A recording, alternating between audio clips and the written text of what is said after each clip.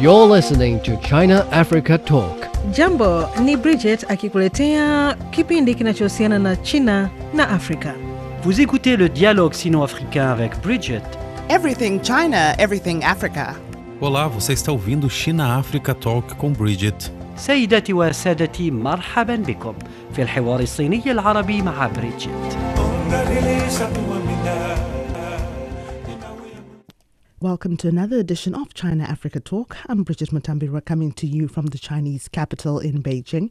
And today our discussion revolves around trade and services between China and Africa in line with the China International Fair for Trade and Services, CIFTS, which runs from August 31st to the 5th of September in Beijing. Our guests, who are Mr. Nkwetato Tamonkia, chairperson of the Africa Chamber of Commerce, and Mr. John Reumbiza, a China-based Tanzanian entrepreneur and chief representative of the Tanzania Chamber of Commerce, Industry and Agriculture in China, discuss the future goals of Africa and China in trade and services, China's role in the service trade industry in Africa, and also what Africa is doing to encourage service trade relationships with China. Gentlemen, welcome to the program. I'll start with Mr. John Reumbiza. John, you are an entrepreneur from Tanzania. You first came to China in 1987, and Tanzania is showcasing at this year's CIFTS. So far, how do you assess China's role in service trade with Africa? Thank you very much, Bridget.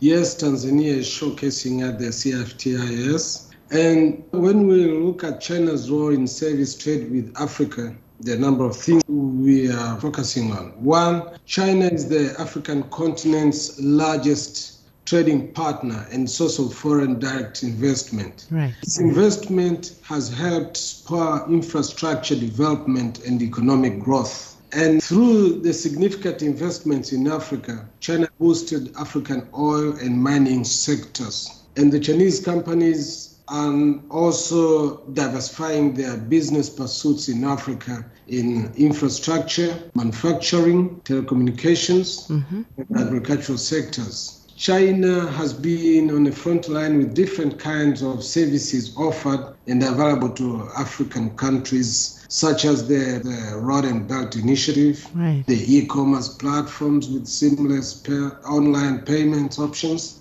the latest technologies of trade in services available in China, and provision of good facilities for holding trade in service fairs. These efforts have fostered service delivery and infusion of state-of-art technology and innovation in different areas that are pertinent to Africa. Right. China's involvement in telecommunication did rescue the continent from serious digital divide that was threatening it. Now the continent enjoys global communication with ease, thanks to affordable 4G networks from China and mobile devices. Yes. Yeah. Okay. And Mr. Tamonkia, this year's theme for CIFTS, as the chairperson of the African Chamber of Commerce in China, do you see urgency and preparedness by African countries to run with it? Thank you for the question, Bridget. Well, the way I understand it is we are striving towards innovations in a more industrialized society. And then the other part of the theme, promoting green and low carbon development, it's a relevant thing to do, but the urgency is what I think is not as urgent as people would want us to believe, because there is a conflict involved in this idea of industrializing the society and at the same time paying attention to climate change, environmental protection as laid down by the UN in the Sustainable Development Goals. Right. And when you look at the Sustainable Development Goals 9, 11, and 13, you will see that for Africa to achieve the necessary development and industrialization that we need, you will want to keep aside climate change as not priority for the moment. Okay. That's how I understand it. So to me, engineering, yes. Innovations, yes. The carbon development is something that we will pay attention to it, but not as a priority from a personal point of view. Right. And Mr. Reumbiza, Tanzania will be showcasing at the CIFTS. You are the chief representative of the Tanzania Chamber of Commerce, Industry and Agriculture in China. How does Tanzania's relationship in trade and services blend in with events like CIFTS, CIEE, etc.? Yes, I believe Tanzania blends in the events like these by showcasing her unique products and thus harnessing her potential for visibility of the products we export to China. Such events are important in securing business deals, partnerships, also creating awareness in such a big market. Right. I thank very much the organizers. In most cases, they do a great job of promoting the events nationally, and now is even promoted internationally. Tanzania is a very good tourist destination, and our president, Her Excellency Mama Samia, in her royal tour, did show the world the beauty of Tanzania. And I'm glad our embassy in Beijing has shared the videos to CIFTIS, CIEE, and other organizations of influence that will make them available to the right audience to attract them for tourism in Tanzania. Yes. Okay. But I'd like to know from you, despite the pandemic, why do you think this is appealing to African countries, John? Chinese have a saying that to do business, you have to be friends first. Right. So now the good ties that exist between African countries and China makes service trading very appealing. And now it is coupled with improved quality, affordability, and reliability of Chinese services and products. And the ease they have of transporting and supply chain mechanism, which is geared well by the maintained transport system in China. Added together, they do appeal very much to our African countries. Mr. Tamungia, some analysts and critics argue that at first glance, the Forum on China-Africa Cooperation 2021 suggests that China is retreating from Africa. Some say at a close analysis that rather than retreating or an adaptation to recent and challenging circumstances, updates in Sino-African relations are in line with Beijing's long-term strategy and evolving African interests. What's your take? Has there been any changes in China's approach to Africa with regards to trade? Well, I think when FOCAC was set up, the whole idea was African countries and China are supposed to discuss how to work as partners for development with the spirit of friendship, as John rightly mentioned, because friendship comes first before serious business is done. Now, when you look at FOCAC in 2021 in Dakar, Senegal, a lot of people say what you mentioned in the question, that probably our Chinese partners are retreating from the continent. I think it's a very superficial way of judging the FOCAC that took place in Senegal. And most people even say that just based on the fact that, probably the summit did not bring together as many heads of states as it was the case in Beijing. And so some people look at that to be a sign, but without taking into consideration the context in which we are living now, with the COVID-19 pandemic and everything else. I do not see it as a sign that China is reducing its interest in the continent. On the contrary, if you look closely, you will see that China is shifting from the kind of relationship that they had with the continent some decades ago, which was more like at the government level. Right now, I think China is shifting to a very important level of relationship with Africa, which is at the level of people to people. I mean, ordinary people. It used to be like we watch TV and we see a president from Africa shaking hands with a leader from China, and then that's it. We don't know what happens next. But right now, I think there's a very important step in this relationship, which we have actually been advocating for at the African Chamber of Commerce. We've been saying good friendship should not remain at the level of government and decision makers. It has to be felt at the grassroots, man on the street who is probably buying from a Chinese store, or a Chinese tourist who is in some village interacting with people should feel welcome and should feel comfortable. And in Africa, we are known for our hospitality. That has to be vice versa. So when we reach that point of the relationship, of the friendship, where it's no longer just government officials, it's the African on the street and the Chinese person on the street having that likeness for each other, then I would say the relationship has rather increased than decreased, as people are saying. So Rambiza also mentioned something earlier about China becoming Africa's largest trading partner. Yes, indeed, China has become Africa's largest trading partner, reaching 254 billion in 2021, while Africa still only accounts for less than 4% of all global trade with China. In your opinion, how are they trying to bridge the trade gaps, especially through events like CIEE, CIFTS? Yes, Bridget, there is a big trade gap between China and Africa that has to be bridged.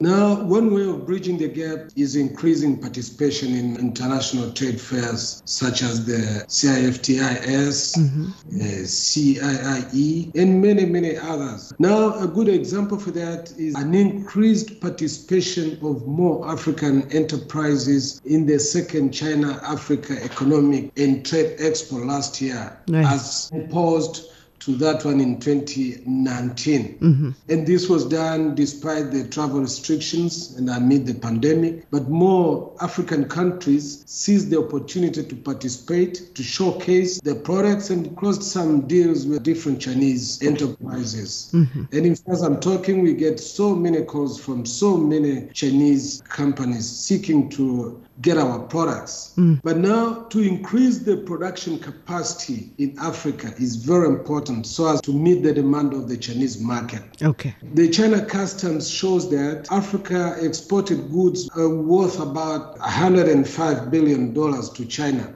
which is an increase of about 43.7% from the previous year. So this is a tremendous boost in the African economy as China is increasingly importing agricultural products and manufacturing goods from Africa. China, and the leadership of His Excellency President Xi Jinping, has tried very much to open up our market for African products, especially the agricultural products, by giving them preferential treatments like waiving of import duties. However, this is not working very much to the expectations. You know, wherever it is announced that we have the new preferential treatments, more products allowed in, Chinese businesses always are very excited to hear that. Even we Africans are always very, very excited that we can bring in more products. But when it comes to reality, we Africans really fail to deliver. A very good example is soybeans. Okay. China has an annual demand of importing about 97 million tons, and has opened the doors for the African non-GMO soybeans, and then very high demand in the Chinese market. In fact, we sell them even more expensive than those ones coming from other countries, and yet they still need them. Right. But now the problem is, like us in Tanzania, we have failed to export even 10,000 tons. Out of all that 90-something million tons, we are failing to export even 10,000 tons, despite the high potential we have. We have a very high potential. And now, here the problem we are facing is the lowest yield in the industry. We have the lowest yield in the industry. We have the lowest efficiency, as our nature is depending mostly on human muscles. And we have the lowest productivity due to the lack of appropriate technology, as we are very much into subsistence farming. Yes. This said, the trade gap won't be bridged in a short term, as we shall have to import more technology from China to improve yield and productivity, so as to export heavily to China not only the raw materials, the minerals, but also the quality finished products as well. There is a very big demand of our products in China. Yes, Bridget. Okay, but despite the challenges, how are African businesses surviving? When you look at survival strategies for African companies on Chinese markets, how have they been surviving from where you stand? You're also an entrepreneur doing business in China. You've been doing business for several years now. How are they surviving? It's a very good question. Personally, in the early 2000s, I was very much building building and construction materials exporting to Tanzania, to East Africa. But then came in the Chinese big companies, with big muscles to compete with. Those were able even to bring the products right in Africa at a price which is even lower than we are sourcing them here in China. That made it really tough in the 2000s. As we have to compete with the manufacturers in our markets. But with time, we came to learn, and many companies came to learn that the better way of doing it is to focus on products that are uniquely available from the continent, from Africa, from our continent. And to do it successfully, we have to work hand in hand with the Chinese companies, insisting very much on a win-win strategy because they are also striving for our market. But during this COVID, also there have been a number of challenges, but thank God. In fact, many Tanzanian companies emerged here in Guangzhou. They saw a good gap to fill. Our people there wouldn't make it here to China to source because our e-commerce is not that much improved. So it was so difficult for them even to trust the source without being there. That brewed a lot of new companies. They merged a lot of new companies, small ones, and they're doing quite well. And even some Chinese have seen the importance of these small African companies. They are doing them to grow them really big. These companies are basically like agents? Yes, they are like agents, yes. All right. They link buyers in Africa and the suppliers here in China. All right. Logistic companies, yes. Ever wondered what's actually going on in Africa through the perspective of an African? How are things really going between China and Africa? What's the narrative of this relationship? Well, get a perspective with China-Africa Talk. Hear from African diplomats, entrepreneurs, academics, Chinese natives, and more. Get on our wavelength every week to find out what's real with China-Africa Talk. Find us on Apple Podcast, Spotify, Google Podcast, and more. We'll see you there. Through the fair, how do you view the role of CIFTS in connecting trade between China and Africa? CIFTIS, CIE, we also have CCPIT. What I see, what I feel in most cases here, we are being invited in many occasions. They are trying their best to promote competition and creating awareness in China and boosting the volume of the trade between China and Africa, trying to see what opportunities are there in our country. And in fact, now and then you'll see our ambassador trying also to promote nationwide, and the same organizations quoting him, really promoting to even the end users. So, they are truly revitalizing the synergy of trade among African countries, and I see it as a gateway to technology transfer and business linkages between the two sides, yes. Mr. Nkwetato, analysts say comparison with 2018 to 2021, Beijing's financial commitments to Africa have decreased from around 60 billion to 40 billion. The number of projects announced has also diminished, and the scope of cooperation has narrowed in fields like climate and environment, health, people-to-people exchanges, and infrastructure development. What's your take? Where are we headed? Is this part of the trade evolution that we discussed earlier between Africa and China? I had this same discussion with someone in the office, and I have a point of view that it's a little different from what people think. I do not agree with this, that China is diminishing its investment in Africa, financial commitment, and so on. Because there are certain things you cannot put in monetary value. Right. For example, when we talk about partnership, there's other aspects like the cultural exchanges. Yes, the cultural commitment too in the continent. These are not things that you can easily put put the monetary value to it. So when people talk about 60 million diminishing to 40 million, and I'm like 40 billion, 40 billion, 60 billion to 40 billion. Yeah, reducing to 40 billion. I think it's very limiting. It's a little bit limiting because there are other things. For example, at the same time, we're looking at reducing the amount of financial commitment. The president here actually donated a large amount of vaccines. I don't remember the exact figure. I think it's about 10 billion vaccines at a time when African countries were really, really in dire need of vaccines, and those vaccines were not forthcoming.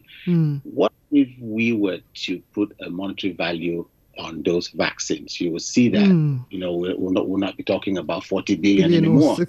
So correct. Not always about the money that you just take out and hand over to a friend.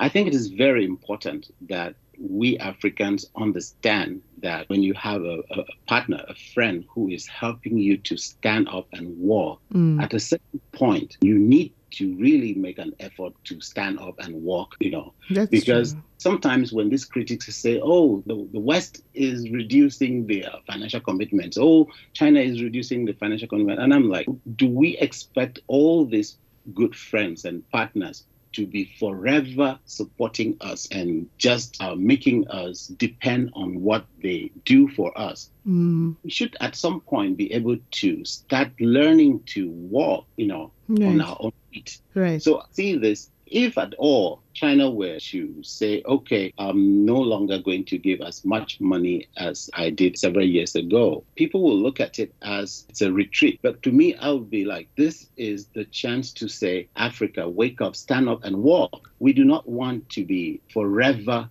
recipients of donations, loans, and so on. Look at trade. They have opened the doors. They've said, bring us your products. We have the buyers. And it is us that are falling short of supplying the quantities that they need. So we should be working more at home to see how we can do to step up production, how can we can do processing on the continent, how we can stop just selling raw materials, we can actually sell finished products and so on.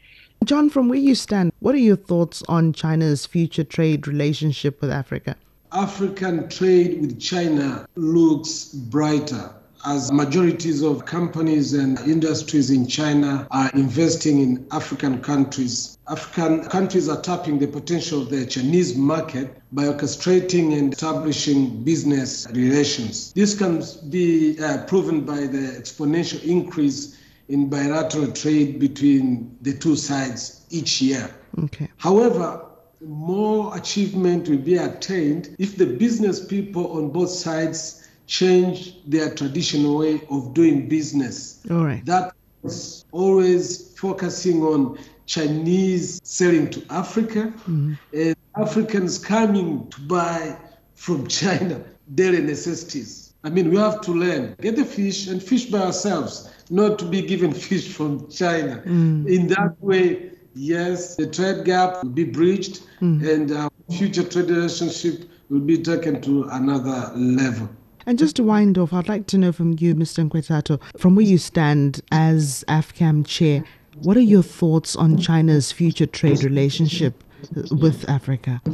Okay, I think at the continental level, there's something that we still have to work on, and that's regional integration. Okay. If we are not just focusing on our small countries of 5 million, small countries of 3 million people, small countries of 1.5 million people, if we do regional integration, we can actually balance trade with China. So what happens if the East African community comes together, SADC comes together, SMAC comes together, and ECOWAS, they come together. If all these regional blocks start working together in such a way that if you want to do a business deal, if you want to sign a deal with Rwanda, you are actually signing the deal with the entire East African community.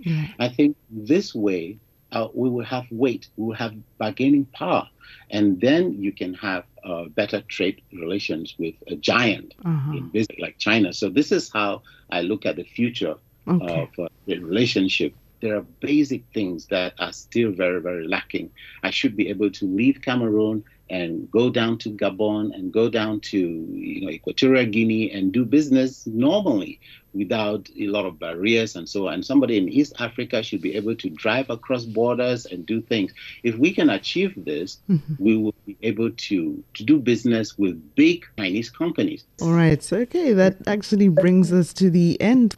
I'd like to thank you, Mr. Rumbiza and Mr. Nkwetato. Thank you very much, Bridget. Okay. Thank you very much.